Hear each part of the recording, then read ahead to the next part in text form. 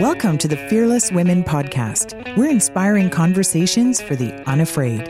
I'm Janice McDonald, founder of the Beacon Agency, author, and global champion for women. Why am I making this show? Because I want to share the inspiring stories of women leaders in business, arts and culture, politics, and more with all of you. Hear how they've chosen to go forward and be bold and make the world a better place, even when it wasn't easy to do. Subscribe now wherever you find podcasts. Dr. Wendy Sukhir, one of Canada's leading experts in disruptive technologies, innovation processes, and diversity. She has written more than 200 papers on technology, innovation, and management, and is co-author of the bestseller Innovation Nation, Canadian Leadership from Java to Jurassic Park. Welcome to the show, Dr. Wendy. Thanks so much for having me. And welcome to our listeners from around the world, including the UK, Ireland, India, and so many other countries. Tell your friends we want our community to spread. So, Dr. Sukhir, you've created all kinds of interesting programs for students to support experiential learning.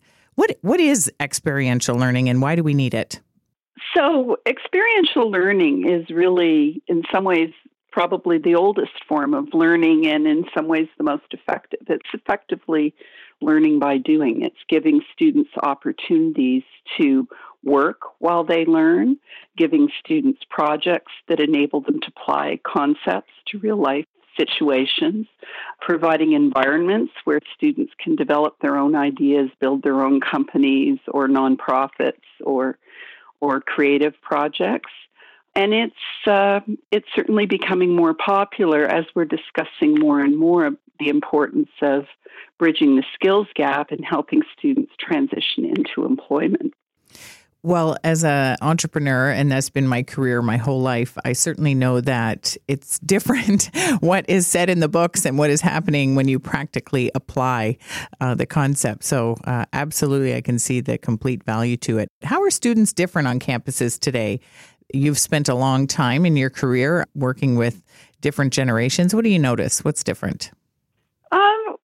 There's probably more that's similar than is different. I would say students today are certainly far more diverse than they were in the past, especially in Canada, where we recognize that post-secondary education is more of a right than a privilege, and we try to create opportunities for large percentage of the population and an increasingly diverse group of students. I find in most of the classes I teach, I learn as much as I share because students are so creative and so knowledgeable about things that I don't necessarily know about. And I think that's in part because information is so much more widely available today than it was when I was a kid. And I remember very distinctly when I was a kid, one of the things that differentiated the sort of privileged kids from the underprivileged kids was whether or not you had an encyclopedia at home, because that gave you such a competitive advantage in terms of doing your assignments.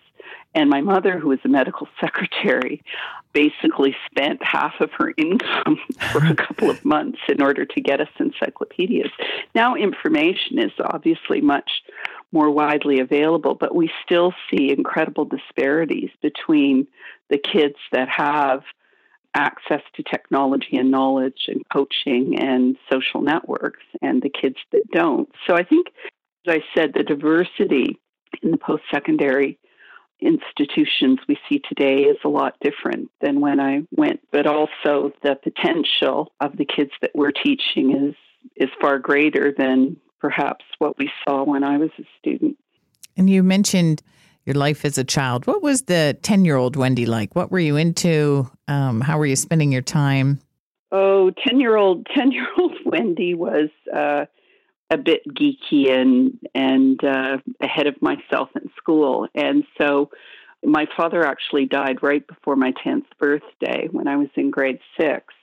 And that summer, I babysat for, I think it was 50 cents an hour, in order to earn enough money to buy fabric so my next door neighbor could make my clothes to go to school that September. So 10-year-old Wendy was bookish and very focused on school, but I grew up without a lot of money, and while my father had gone to university, as I said, my mother was a medical secretary, and while she really valued university education, she wasn't able to provide a lot of guidance. I found out what an engineer was when I was working with them in my first job after having graduated with master's degree in medieval history. I thought engineers were the guys at the back of the train that you waved at when the trains went by. So in some ways, I think the experience that I had growing up has made me acutely aware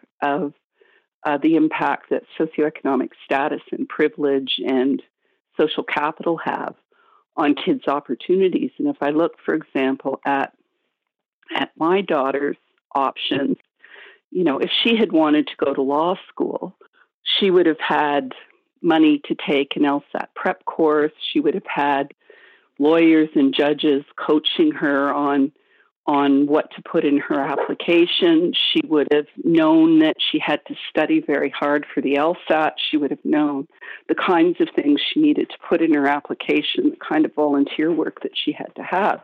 It's a very different set of opportunities than, a kid I know whose dad is a cab driver from Pakistan. So I think that those things have a huge impact on what the demands are in post-secondary in terms of leveling the playing field.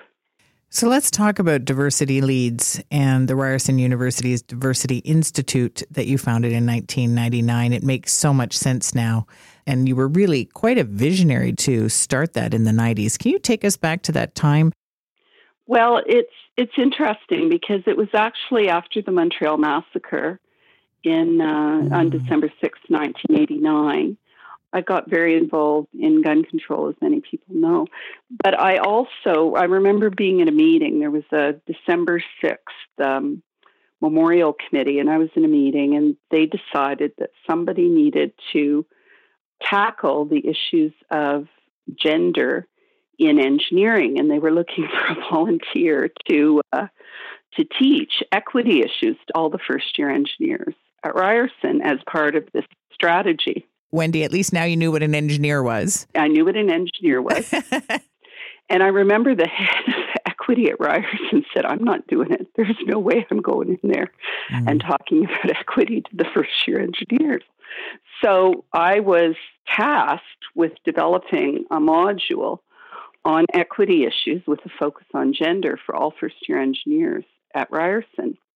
And one of the things that I think was smart and really shaped my thinking about diversity was I knew that there would be very, very, very few women in the room, but there were a lot of racialized minorities at that point in Ryerson. So I really focused on broad issues around prejudice and discrimination and bias, and linked many of the barriers that racialized minorities were facing in terms of, access to employment or housing or all of the things that were issues in the early 90s with the barriers that women were facing. And that proved to be quite effective. The other thing I did a lot of was, and I realized in retrospect how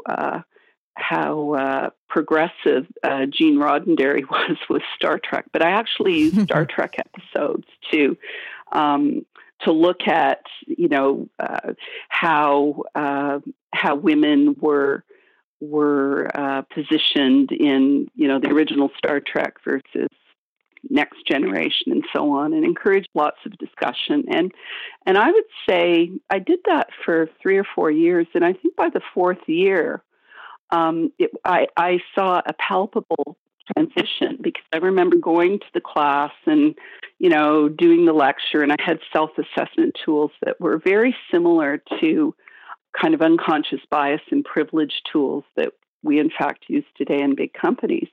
But at that point, the kids were all looking at me and saying, like, what's your point? Because things had changed so dramatically in the early 90s in terms of awareness of some of these issues, that by the fourth or fifth year, it was pretty clear that that I really wasn't needed in the same way. And at that time, my colleague Peter Hiscox had actually been advocating with the Professional Engineers of Ontario to get discrimination and harassment built into the professional practice code. So in Ontario, if you're an engineer, you could actually lose your license if you were found to be engaging in those sorts of activities, which was incredibly progressive, in retrospect. But the course of doing that work got me interested in doing research. And I think I did my first paper on women in technology in 1992, 1993, somewhere in that time frame. And that was really what started that whole line of research that I was quite active in. And yeah, it's our 20th anniversary. And when I think about how the world has changed, it's been a bit of a trip. And what's your assessment? How are we doing right now, particularly in Canada? Well, if you look at the issue of women in technology, which is what brought me into this, there are fewer women in computer science today than there were 30 years ago, and there are only marginally more women in engineering.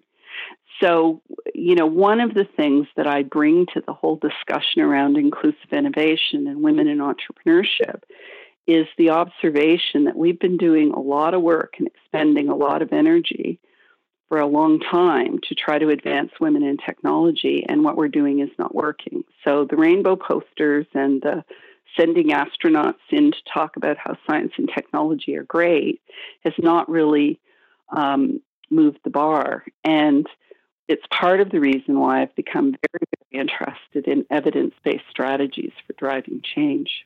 Mm-hmm. And what's it going to take to up the numbers, in your view? What's the quick answer?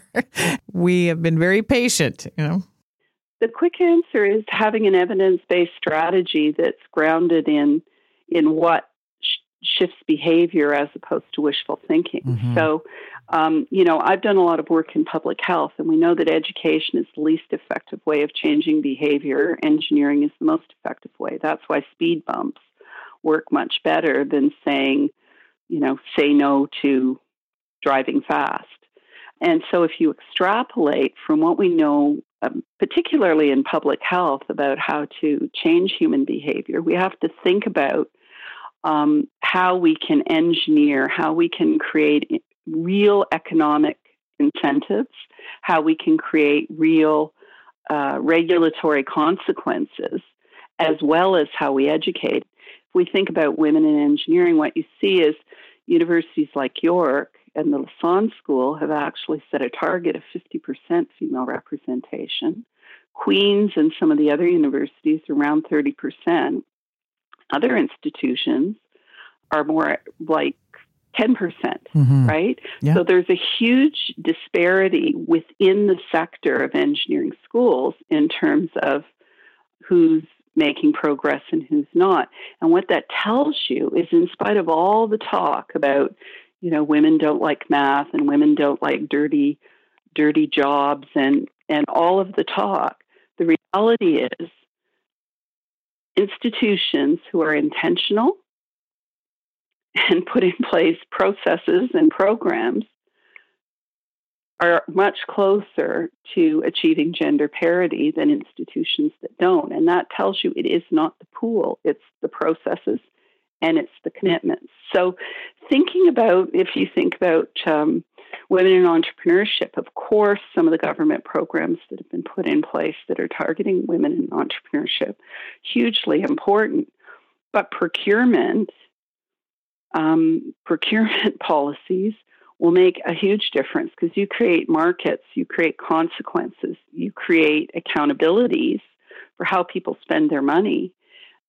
You'll see behavioral change. So, I've been doing this long enough that I think talk is great, but I'm really interested in what actually will drive change. Absolutely. I want to share a quote with you that Sarah Blakely, she's the founder of Spanx, said, "I am not fearless because I'm scared of a lot of things. I am courageous." How does that quote resonate with you? And what's the last courageous thing you've done, Wendy? Oh, that's interesting. I think I am more fearless than courageous. You know, when you hear a lot about the confidence gap, which is very real, and I can show you the research that shows that in grade 3, little girls do better than little boys in math and in English, but little boys are more likely to say they're good at math and English, and that persists for many women in particular, right through to the CEO level, where we talk about imposter syndrome and so on. But that's never really been an issue for me. I think partly because of some of the volunteer work I've done. If you deal with the parents of children who have been killed with guns, if you work with, refugees who have lost everything, it gives you real perspective on what actually is scary. And, nothing that I do on a day-to-day basis is scary in comparison to things other people I know do who are, police officers or surgeons or nurses or whatever. So fear is not really an emotion that shapes my behavior. I do think that it's an incredible barrier to many, many people, and trying to find ways to frame things so that they recognize that the risk of doing nothing is greater than the risk of acting and failing is probably one of the biggest challenges we have as a country. And I do think that encouraging more smart risk-taking is critical. I'm famous for always saying that 3 out of 5 is better than 2 out of 2. And I do think that many people are so burdened by fear of failure or fear of being less than perfect that they become paralyzed. Yes, absolutely. Now, let's talk about the Women Entrepreneurs Hub. So the funding from the government, this is really exciting. I'm excited to get my research on women entrepreneurs and export underway as part of this hub. This is a big commitment and a really exciting opportunity for Canada. Can you share the vision and give us the scoop? Sure. The Women's Entrepreneurship Knowledge Hub in some ways is very much a reflection of the way that we've operated with other projects. So while its primary objective is to mobilize and share research among practitioners who are trying to advance opportunities for women entrepreneurs, we really tackled it from a systems perspective. The money that is going into supporting women entrepreneurs is transformative. It's incredibly important. The government really deserves a lot of credit. However, compared to the money that is being spent broadly on research, on innovation, on entrepreneurship across Canada, it's really only a small fraction. And so what the bigger challenge is to try to find ways to open doors in the mainstream organizations at the same time that we're supporting the women-focused organizations. And so we made a commitment to really tackling this issue from an ecosystem perspective, to look at what the policies and practices are in the incubators that may be presenting barriers to women, the ways in which unconscious bias and traditional approaches and Dragon's Den pitching competitions may exclude people. Because even though, Dragon's Den is great theater, there's no evidence at all that it's a good way to pick successful businesses. We know if you call a meeting and you say, we want to talk to all the aspiring entrepreneurs at Ryerson, what we will typically get are people from engineering, maybe some scientists, and maybe some business students, predominantly men. Because if you think about it, the dominant images of entrepreneurs today are tech and male. It's Jobs, it's Zuckerberg, it's Elon Musk, it's people who represent 1% of the entrepreneurs. People don't talk about, Kylie Jenner and Oprah Winfrey, not necessarily my favorite entrepreneurs, but certainly Kylie very Jenner successful. is a billionaire Yes. at the age of 22 or whatever. And so the very image of entrepreneurship is highly, highly gendered, and trying to figure out ways to create more inclusive definitions, to break that notion that entrepreneurs are men, to break the notion that entrepreneurship is only about science, technology, engineering, and math. Because if you make it only about science, technology, engineering, and math, you're going to exclude women because, as I said earlier, they're still really underrepresented in those areas. So really trying to understand what works and what doesn't work so we can put our energy where we're going to get the most impact is a big piece of what we're doing. Very exciting. So final question kind of ties together all of these amazing things that you have been doing. What is your dream, Wendy, for Canada? My dream for Canada. That's such an interesting question. I'm the daughter of a refugee. I'm a woman. I've seen a lot about Canada that's amazing, and I've seen a lot about Canada that's quite troubling. I mean, one of the things that I'm really troubled about is the rise of hate and right-wing extremism, which targets not only women and racialized minorities, but Jews and Muslims and with the attacks in Sri Lanka, Christians and so on. So, for me, I think if you travel the world, many people see Canada as a bit of a miracle when it comes to diversity. And it may be that, the Scandinavian countries are ahead of us a bit on the gender issues, but nobody can touch us when it comes to the way in which diversity is embedded as a cultural value. And it's far from perfect, for sure. And, we've seen lots of evidence of that, including the shootings at the Quebec Islamic Center. But I really do think that there is something incredibly unique and special about Canada. And the thing that I often use in my presentations was right around the time in Quebec when they were having the debate about barbaric practices in the niqab. And it's a picture of a physician in a hijab. And it says, "We care what's in your head, not what's on your head."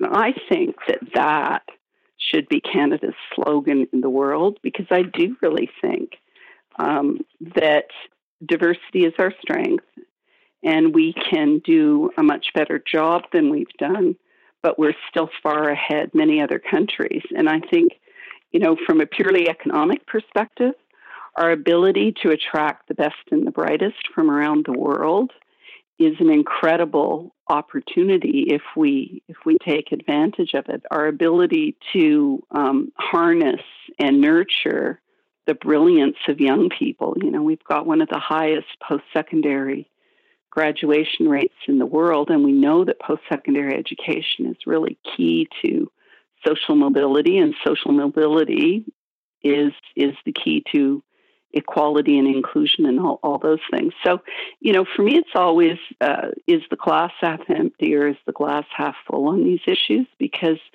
we've certainly got things that we could do better, but we have some incredible assets in this country that I really hope we can continue to take advantage of. Thank you for sharing your inclusive Canada dream, a global champion for the participation and advancement of underrepresented groups, an innovator, and a recognized, stellar, inspiring volunteer. Dr. Wendy Sukier, thank you so much for joining us today on the Fearless Women podcast. Thanks.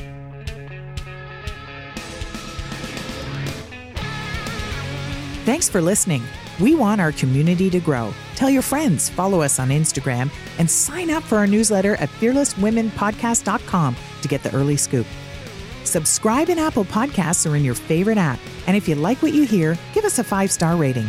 I'm Janice McDonald. Stay fearless. Thank you to the 30% Club Canada for your support of the Fearless Women podcast. The 30% Club believes that gender balance on boards and in senior management not only encourages better leadership and governance, but diversity further contributes to better all-around board performance and ultimately increased corporate performance for both companies and their shareholders. Want to learn more? Visit their website, 30percentclub.org, and select the Canada chapter to find out about membership, supporters, and key resources. Thank you to BDC, the bank devoted exclusively to entrepreneurs, for your support of the Fearless Women podcast. We love smart companies that want to amplify women's voices.